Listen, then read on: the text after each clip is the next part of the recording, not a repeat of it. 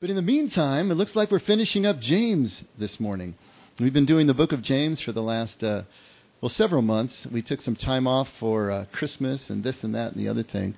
But 8 Sundays total. This is the 8th in the series. And so we're going to finish up this morning. And James it's been amazing for me just to go back through this. It's been about 5 years since I've taught on James. And so going back through again and just looking at it from the advanced perspective of 5 more years has been really instructive for me. And just to be able to reiterate what it is that James is doing. Because when you think about it, Jesus taught, and especially in the Sermon on the Mount, which the Sermon on the Mount and the book of James are probably early catechisms for the church. It was what they used to bring new people in to their community and to keep the old-timers on point, because it's so laid out precisely. It's got so many points, so densely packed. And Jesus in the Sermon on the Mount was teaching from a very conceptual and micro point of view. So Jesus didn't concern himself with the group in terms of managing a group or managing a following. Jesus was itinerant. He didn't have to do that. He was moving through the countryside, so he just came in and talked to people. And the freedom to do that is really beautiful, especially when you've tried to run a church. It's like, yeah, maybe we should just be moving around from town to town. No rent to pay, none of this to establish and keep going. James is different. James is dealing with an established group of people.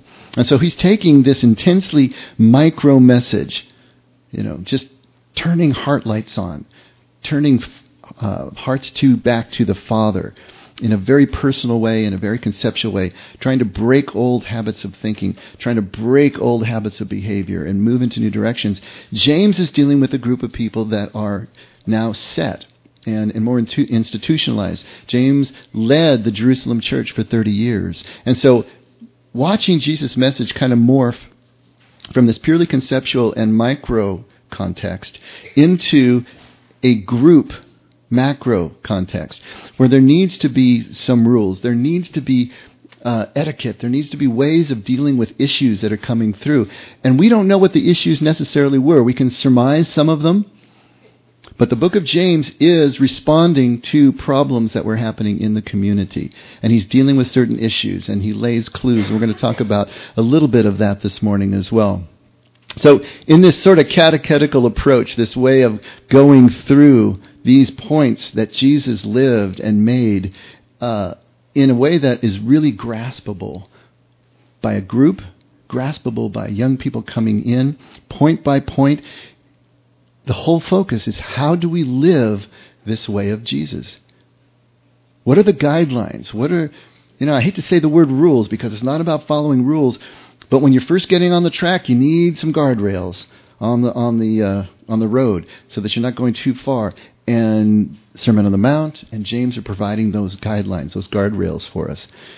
Last week we were talking about prayer. We were talking about if you ask not, you have not. And we had to put that into context.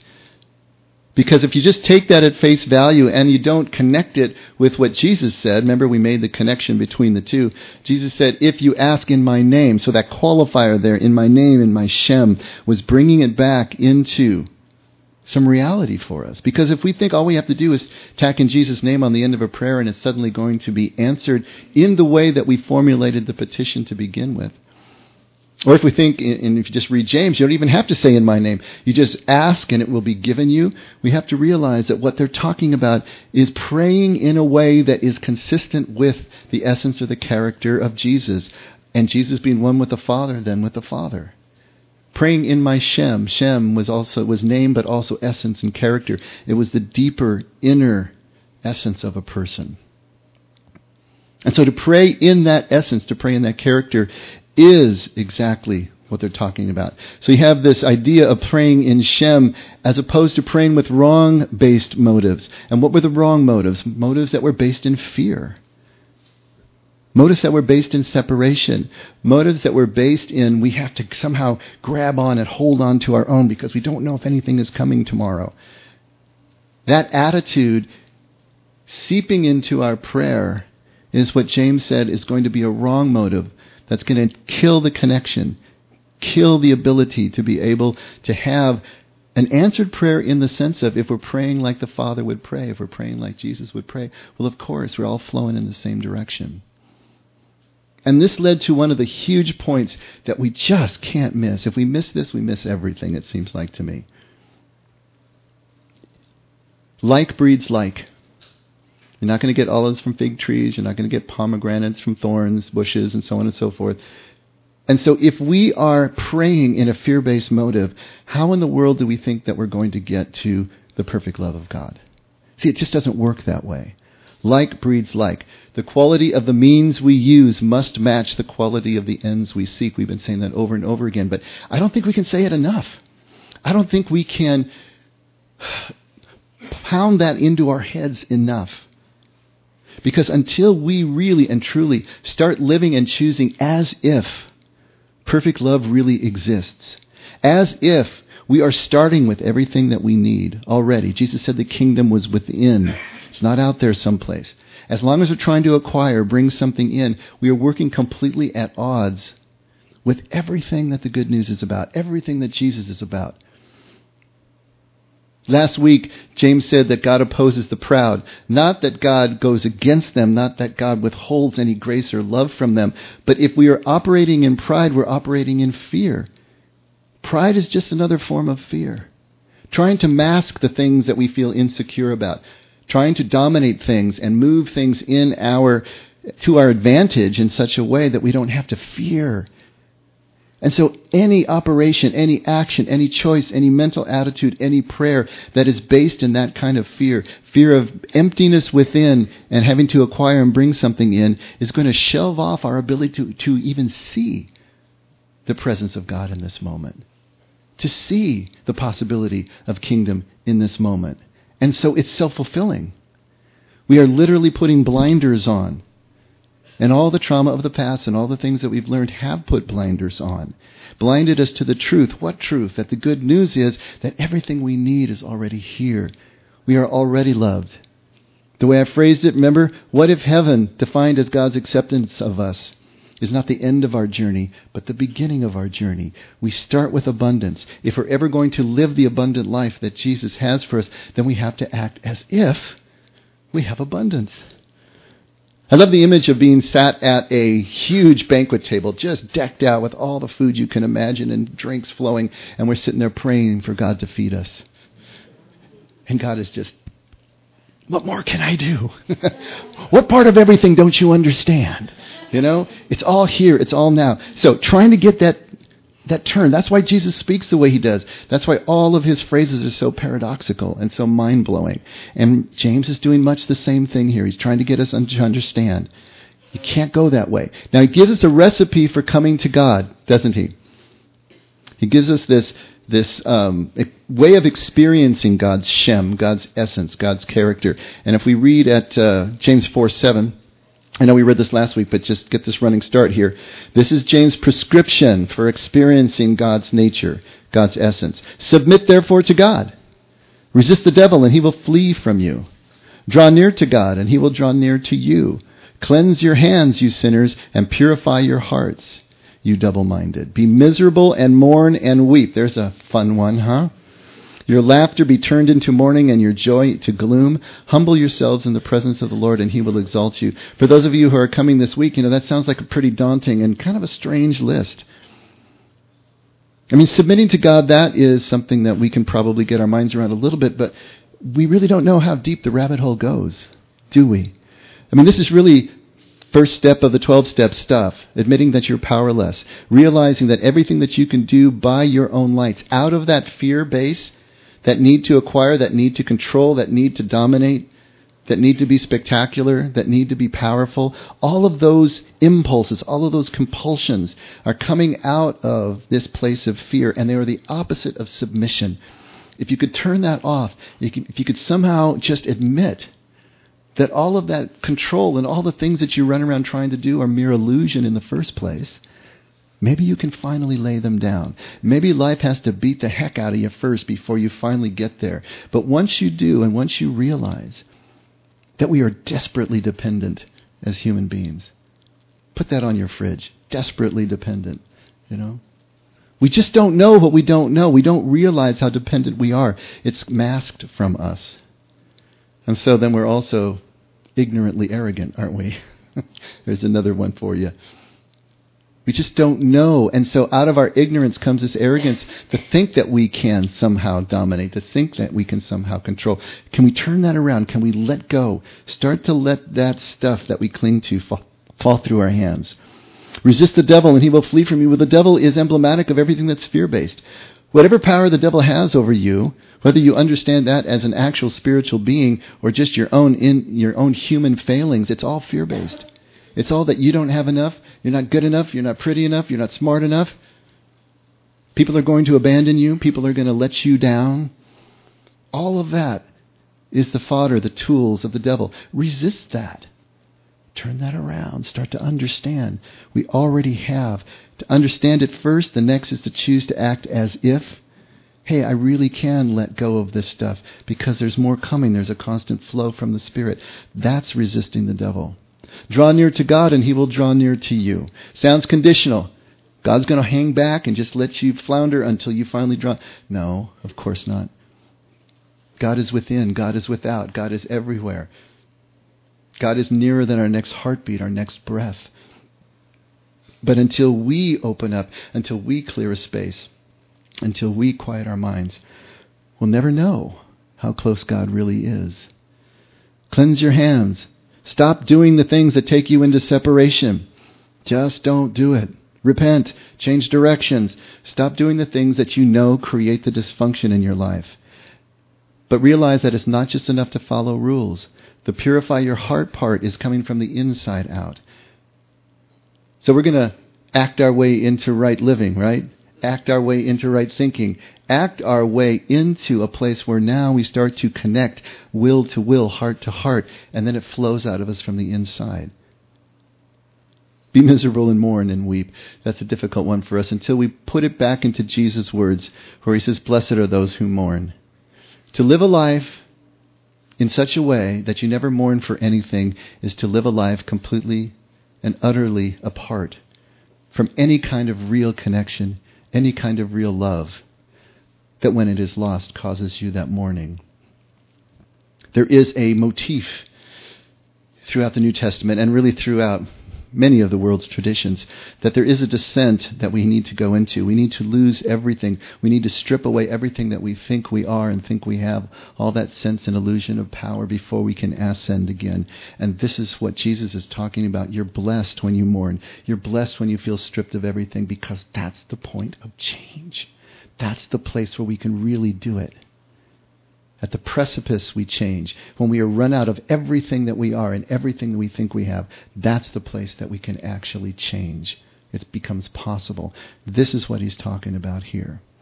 And of course, humble yourselves. See yourselves not any worse, but not any better than anyone else, completely connected. All of these things are about this. Julia of Norwich called it oneing. That's O-N-E-I-N-G. Oneing. There's a quote from her, and if I can read it, because my eyes are getting so bad. She reads, the love of God creates in us such a oneing that when totally seen, no person can separate themselves from another person. The love of God creates such a oneing, such a connection, such a realization that everything really is one. Everything really is connected. Remember the movie Avatar?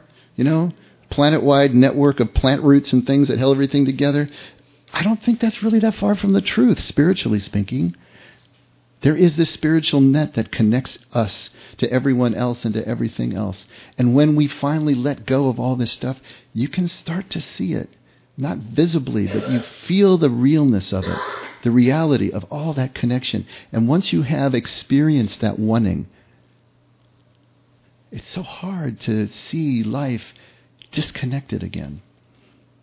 This is what James is talking about.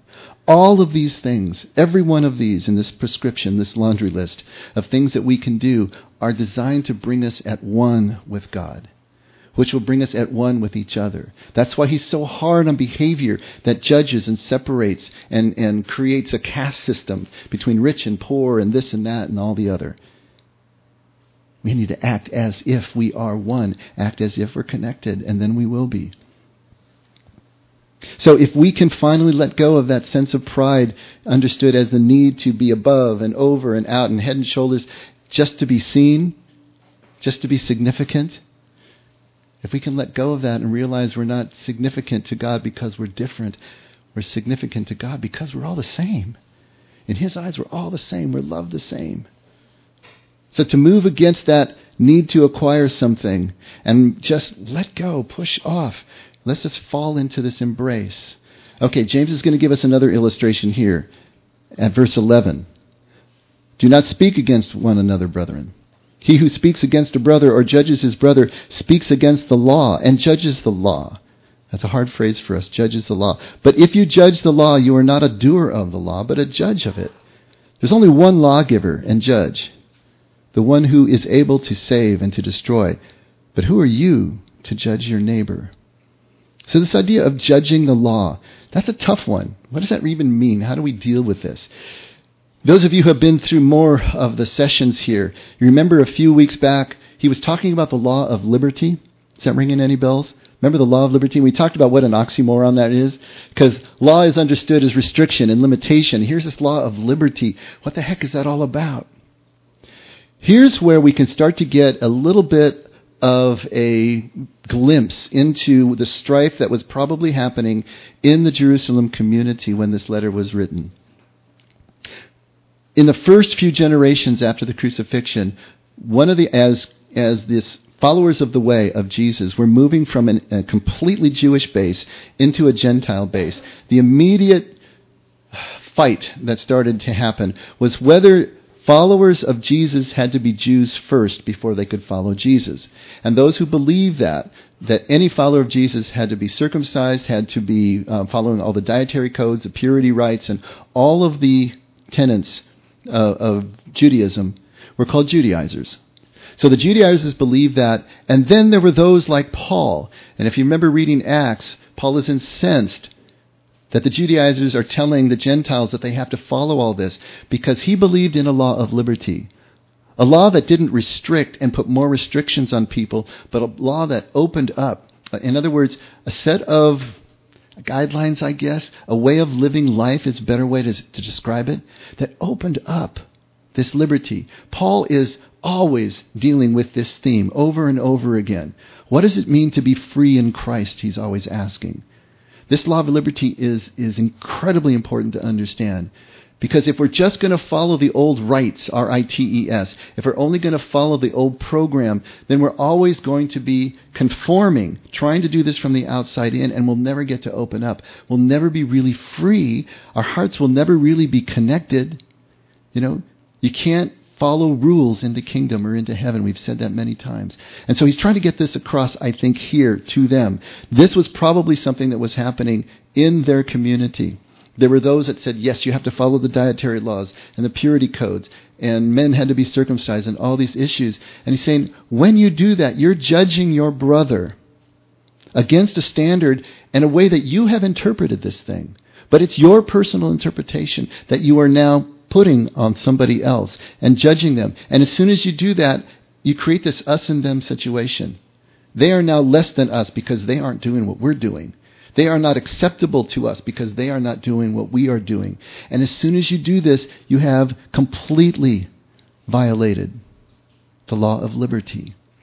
The law of liberty is that everyone is equal at the table. Everyone is accepted. Everyone is welcome. And as soon as you judge this, you're judging that law of liberty. Not the Torah, not necessarily the Judaic law, but you're violating this law. And I think this is what he's trying to get across to us. This is why judging is so detrimental. This is why Jesus makes such a big deal of it in Matthew 6. And why James is making such a big deal of it right now. To judge against this personal standard is to separate and take away any sense of brotherhood, any sense of sisterhood. And we all do it. We're all going by this standard in our head, which is violating this law, just as the Pharisees did with the Sabbath laws. They had so many rules around the Sabbath that no longer was it a restful time that it was designed to be. People were more anxious and neurotic on the Sabbath, trying to figure out what they could and couldn't do, than the rest of the week. And Jesus is saying, hey, turn that thing around. What was the intent of the rule in the first place? Let's follow the intent. And we do this in all sorts of ways, culturally and in other ways. I mean, I've told this story before, but there was an elderly lady in the first church that I pastored at, and as she was leaving one Sunday, she shot a look across her shoulder at me and said, "There will be no electric guitars in heaven, I can tell you that." I got judged. I felt bad. Even though I wasn't playing the electric guitar. But the point is, she had a way of interpreting this way of following Jesus. And she was judging others by that. And because of that, she was angry, she was resentful, and she separated herself from me. This is what James is talking about. This is what Jesus is talking about. As soon as we create those standards, as soon as we judge in this way, we are losing the connection with each other. And he says this interesting thing and he's echoing Jesus again. There's only one judge. There's only one lawgiver. Remember when the rich young man comes to Jesus and said, "Good master, what must I do to enter the kingdom?" And Jesus says, "Why do you call me good? There's only one who is good. And that is our Father in heaven." Because as soon as we make distinctions between good and bad, we're doing the same thing. We're judging. Jesus is trying to break that way of thinking right then and there. There's only one who is good. And that goodness is complete. It's unconditional. It's infinite. It has no degree and it has no standard. Because as soon as you put a standard on it, you have limited it. You have restricted it. And now all it does is separate one from another. That's why there's only one who is good. Follow that as best you can. And you can't follow it perfectly because we're finite people, right? But this is what they're trying to drive us toward. There's a second illustration he gives right here at verse 13. "Come now, you who say, 'Today or tomorrow we will go to such and such a city and spend a year there and engage in business and make a profit.' Yet you do not know what your life will be like tomorrow. You're just a vapor that appears for a little while and then vanishes away. Instead, you ought to say, 'If the Lord wills, we will live and also do this or that.' But as it is, you boast in your arrogance. All such boasting is evil. Therefore, to one who knows the right thing to do and does not do it, to him it's sin." So here we're back to that illusion of control, that illusion of continuity that we think our lives are about. And the truth is that neither exists. This illusion of control, it's not there. Now, it's almost impossible for us to give up power if we think we have it. But once we realize it's illusion, we can give up the illusion. And so part of this is getting to that step one mentality where we admit that we are powerless. We finally get to that place where everything that we do and everywhere we push is just not getting us where we want to go. And then we have the ability to start letting go, to start finding that place of desperate dependence. You know, when you think about it, it's like two toddlers playing. You ever watch two kids playing?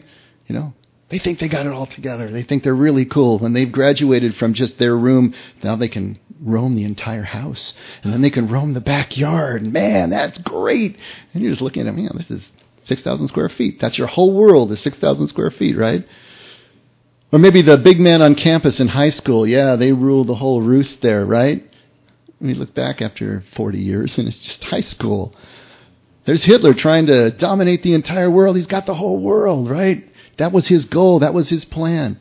Okay, so you're king of a mud ball spinning in space. What have you really got? Try to get the perspective here. Remember those scenes in Men in Black where whole galaxies were just in marbles and whole worlds had been inside a locker? You know? Size doesn't matter. What are we talking about here? What do we think we really have? When Jesus tells us you can't turn one hair white or black, what kind of control do you really think you have over things? This is that ignorant arrogance that we have built ourselves into. It comes from fear. Out of fear, we're desperately trying to control whatever we can, just so we can feel okay enough to be able to take another few steps forward. Jesus and James are trying to cut that off, cut that whole way of thinking off, and divert us over into ways of love where such things don't even enter into the computation. We already have everything. Everybody already has everything. What are we trying to do in terms of shelving things up or down? It doesn't even make any sense. What are we boasting about? This evil here, this idea of unripeness in Aramaic, immature, uncomprehending, it keeps us separated from the truth of God's wanting and the freedom that that wanting feels like. To be ignorant, to be fearful is one thing. To know what you're supposed to do and not to do it, that's what James categorizes as sinful. Willfully going in a different direction. Willfully hurting people. Again, out of fear. But I suppose there are levels of this. He brought in images of the rich before. The rich who were boastful. The rich who were arrogant and domineering. And we're starting to layer up images here so we can really understand what he's talking about. He continues on. Now we've moved to chapter 5, verse 12. But above all, my brethren, do not swear, either by heaven or by earth, or with any other oath. But let your yes be yes and your no, no, so that you may not fall under any judgment. This is exactly what Jesus said in Matthew 5. Don't swear. Now again, this is cultural to a certain degree. You ever say gosh or golly? Or geez? Oh, geez. How about for crying out loud? If you think about it, all those sayings, where do they come from? Well, they're all euphemisms to avoid saying the name of God. Gosh or golly. And you're starting to say, oh, God, and you say, oh, gosh. Somebody finally just changed the ending of the word, and then it's stuck. Gosh or golly. Gosh darn. Well, we know what that stands for, right? Heck instead of hell, and by crikey.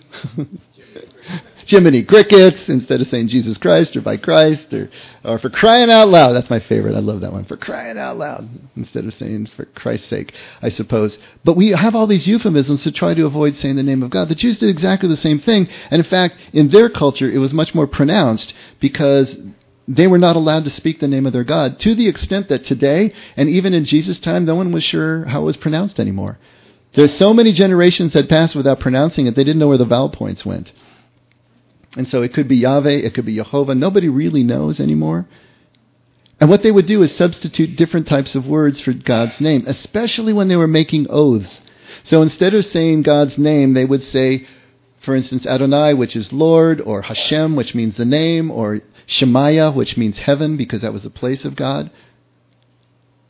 And then they would swear by those alternate words. And then they would swear by Jerusalem, the holy city. They would swear by the temple. They would swear by the altar.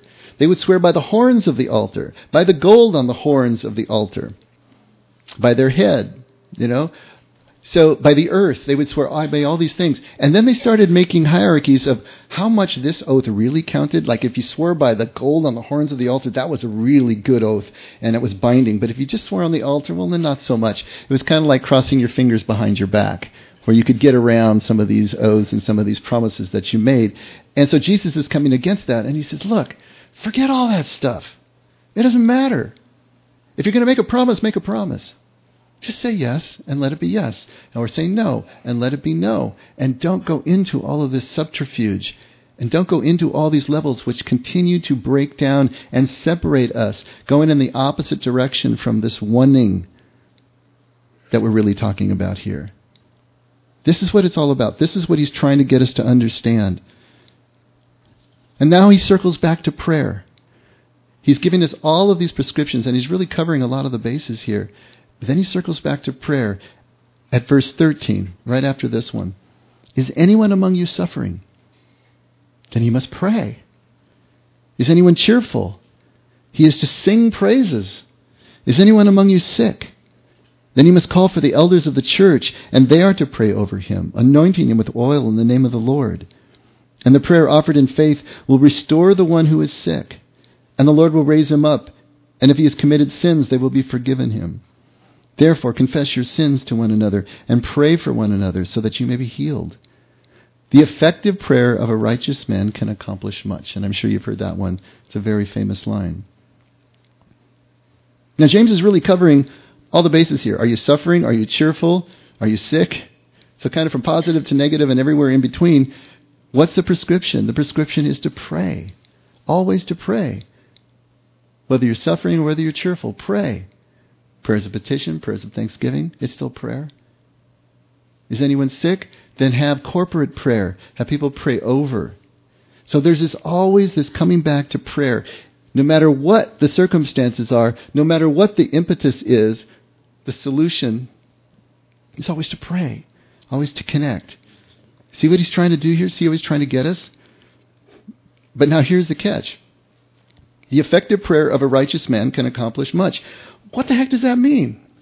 It's sort of like a truism, isn't it? I mean, if the prayer is effective, then of course it accomplishes something. Well, effective is really not a very good translation of the word there. It's an unfortunate translation. The word in the Greek is energeo, which is the word that we get energetic from, or energy from. And really what it can mean is energetic, but it can also mean insistent. It can mean continual. It can mean fervent. That starts to get us in a better direction. You know, the insistent, the continuous, the fervent prayer of a righteous man, one who is living well with God, that accomplishes much. See where he's going with this? Let's read that same line from the Message. Are you familiar with the Message? Eugene Peterson's paraphrase. The way he says it is, the prayer of a person living right with God is something powerful to be reckoned with. I like that. He's good. He gets the idea across so often. In other words, getting right back to what we've been talking about here, the quality of our prayer, when the quality of the means, that is our prayer, matches the quality of the ends, which is God, that reveals truth. That gets us someplace.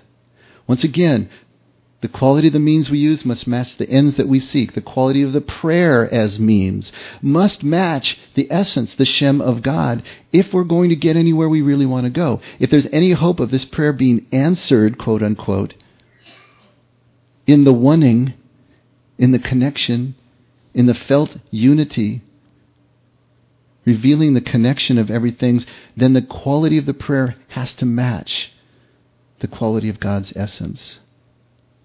The quality of our prayer reveals our belief in the quality of God's will. All right, what did I just say there? The way we pray reveals what we already believe about God's will for us.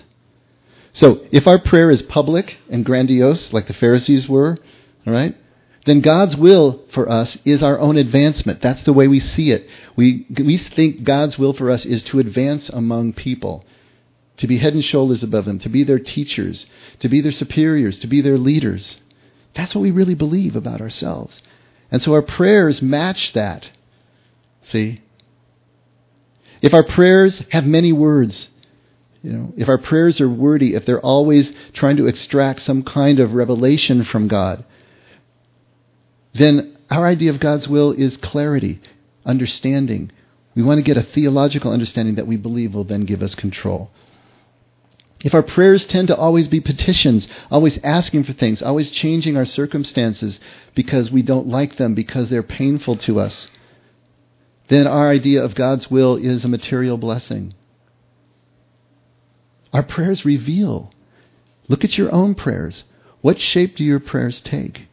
It will reveal to you what you believe about God's will for your life. It will reveal to you your fear. It will reveal to you what it is that you're trying to get in order to be able to take that next breath, those next steps. But when you really come down to it, what is God's will? Is God's will any of those things? Is God's will tied to what we do? And I know we've said this in here so many times, but it bears repeating. I truly believe that where Jesus and James are taking us is to understand that God's will is not a what. It's a how. It's not what we do. It's not what we accomplish. It's not what we build. It's how we live our lives every moment. Not about circumstances. Not about changing circumstances. It's literally about a state of being. A state of being at one with. This oneing, this idea of unity.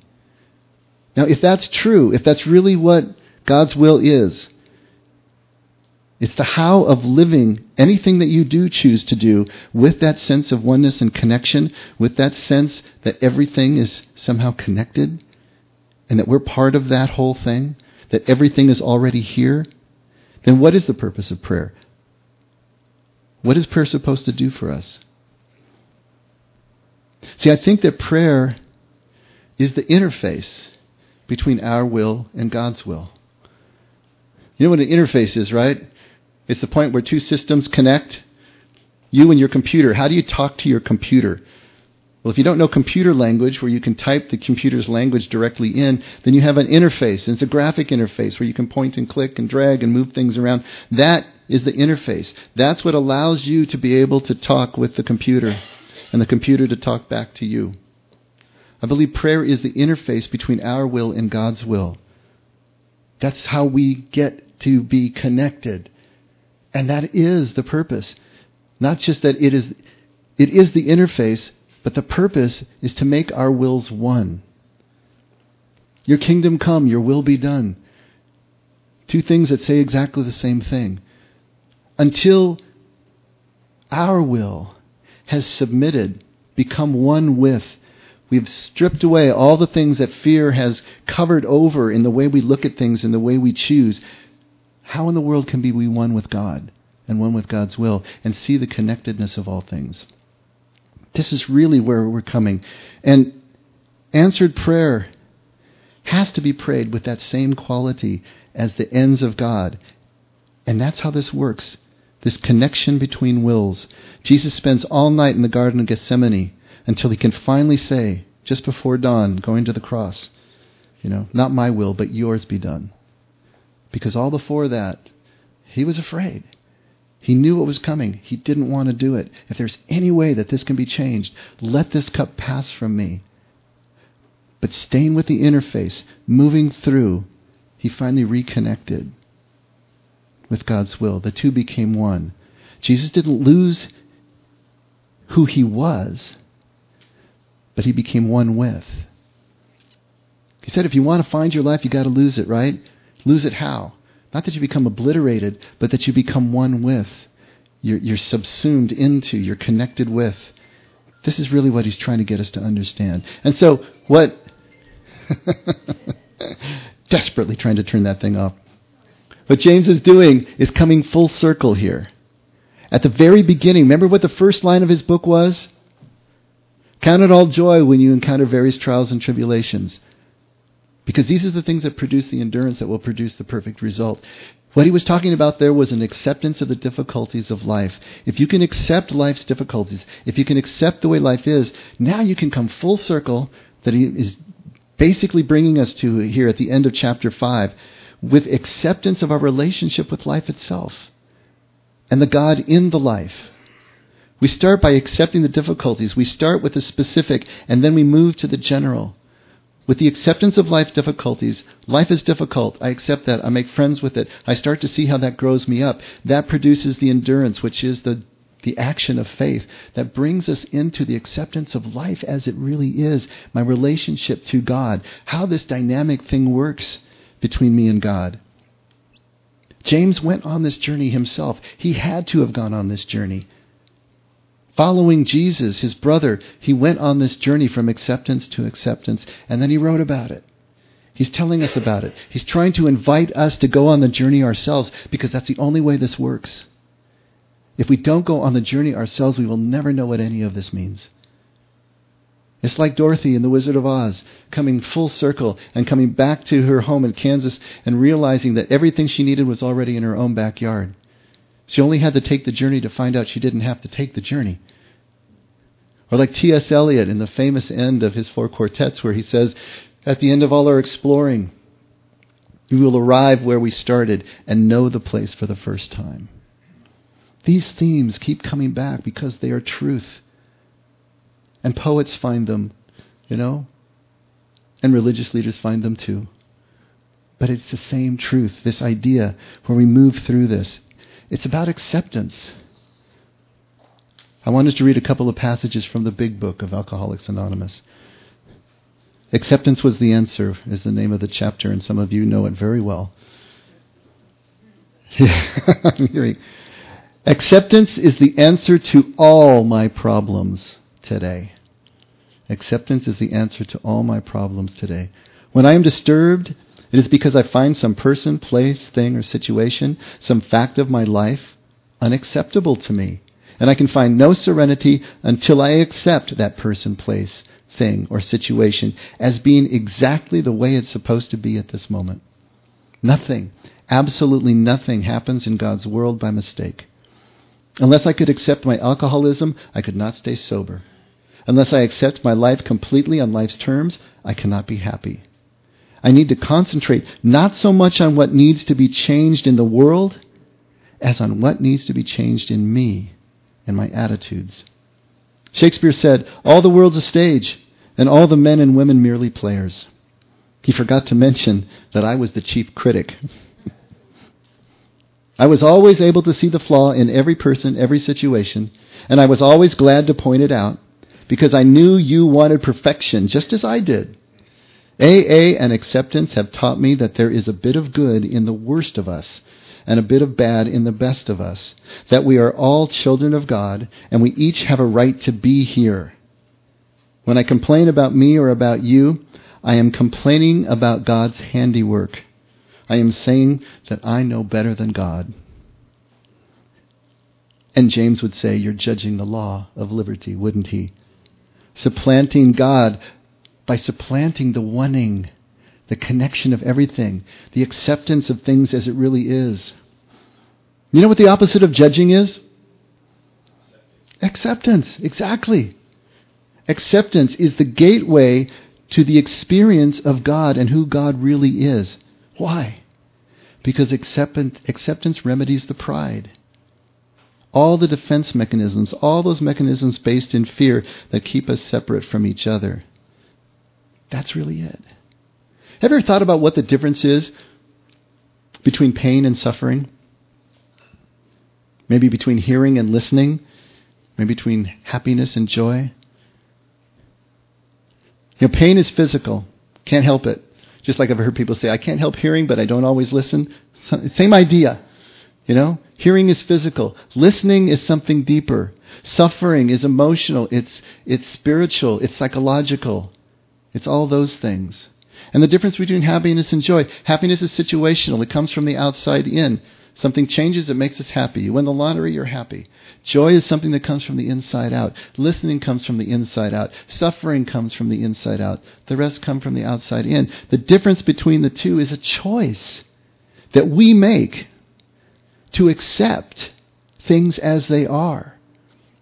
We can be joyful in any circumstance if we accept the circumstance as being what it is right here and right now.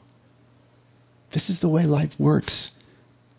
There's a great story by Viktor Frankl, who was one of the pioneers of psychology in the early part of the last century. Kind of weird for me to say early part of the last century. That's still my century, but it's the last century now. Early 1900s. He talks about a man coming in to his psychology practice in Vienna, elderly man. He had just lost his wife 2 years ago, and he just couldn't get over the grief. He couldn't move through it. He couldn't function, and it was getting worse. And so the doctor listens to him as he's telling his story, and finally he stops him and says, "What would it have been like if you died first and your wife survived you?" And he says, "Oh, it would have been terrible. She never could have adjusted. It would have been so horrible." So he says, "So in a sense, your surviving her spared her the pain and the trauma of having to survive you." And he stopped and he thought about it for a minute, stood up, picked up his hat and coat and left and never came back. Not good for the psychology business, but it illustrates a point. If we can find the meaning and the purpose in the pain, then it no longer is suffering. It's the choice to accept things as they are. And the things that drive us, the things that motivate us out of fear, are the compulsions and the addictions that we all have. Freud said that we were motivated by the will to pleasure. Adler said we were motivated by the will to power. It was Frankl who said we are motivated by the will to meaning. But whatever that is, if you're trying to search for that thing, to find it outside of yourself and bring it in so that you can be whole and complete, you are working at odds with everything that the good news is about. Everything that Jesus is about. Because it doesn't work that way. Our compulsions and our addictions, the way we strive, are never going to match the ends that we seek if we're seeking God. James' way, Jesus' way, is really the negation of all these human drives. It's the acceptance of our own vulnerability. It's the acceptance of our own dependence. It's inverting those basic human drives that are all based out of fear, and that meaning and purpose can only be found in losing ourselves, which means stripping away all the things that we cling to so desperately in our search for what we will never have until we finally stop striving. Chuang Tzu, ancient Chinese philosopher, said, "You will never have happiness until you do nothing whatsoever calculated to achieve it." It's just the opposite, see? There can't be any other way. There's no other way to do this. If kingdom really is within, if we can take Jesus at his word that the kingdom is within us, if heaven really is the beginning of our journey and not the end of our journey, then instead of us striving to acquire, we need to push off, let go, free fall into God's embrace, into the center of these things. It feels so different than everything that you have probably experienced to date. And if it feels familiar, you're probably not doing it right.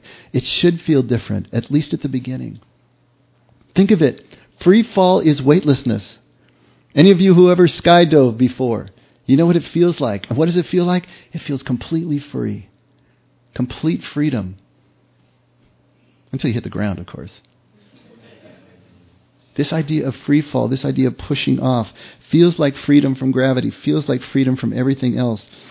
And here's the catch. Here's the thing that you need to consider. You're already falling. We think that we have a choice to fall or not. But the truth is, from the moment that you were pushed out of your mom's fuselage at birth, you've been free falling ever since. You are falling now. You can't help but free fall. You're in free fall. The only choice you have is the quality of your fall. Are you going to fall in abject fear of the ground coming up to you? Or are you going to fall knowing that you've got your bright orange canopy over your head and you can just flare into a perfect step into whatever happens at the moment of death? Our only choice is, how do we fall? That choice can only be made when we accept the terms of the ride. Accept it. Let it go. And then we can start to enjoy the ride. Let's pray.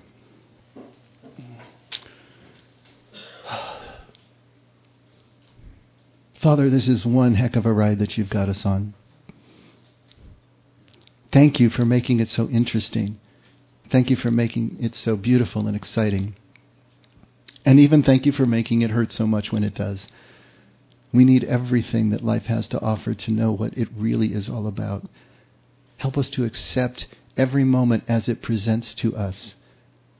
Help us to accept what we consider good and bad and see that those are just terms that we choose to label, and we can just unchoose them and we can just find connection with you in every moment. You are the Lord of all this creation. We want to participate in it fully. We want to lose ourselves in it fully. We want to find ourselves falling with each other and enjoying the ride. You've given us everything. We know that in our heads. Help us to get it into our hearts where we can really use it, Father. Help us to take the steps we need to take as if these things are true, so we can find out that they are. In you, always in you. Thank you for loving us the way that you do. Remind us each day we can only love because you loved us first. In Jesus' name. Amen. Let's all stand.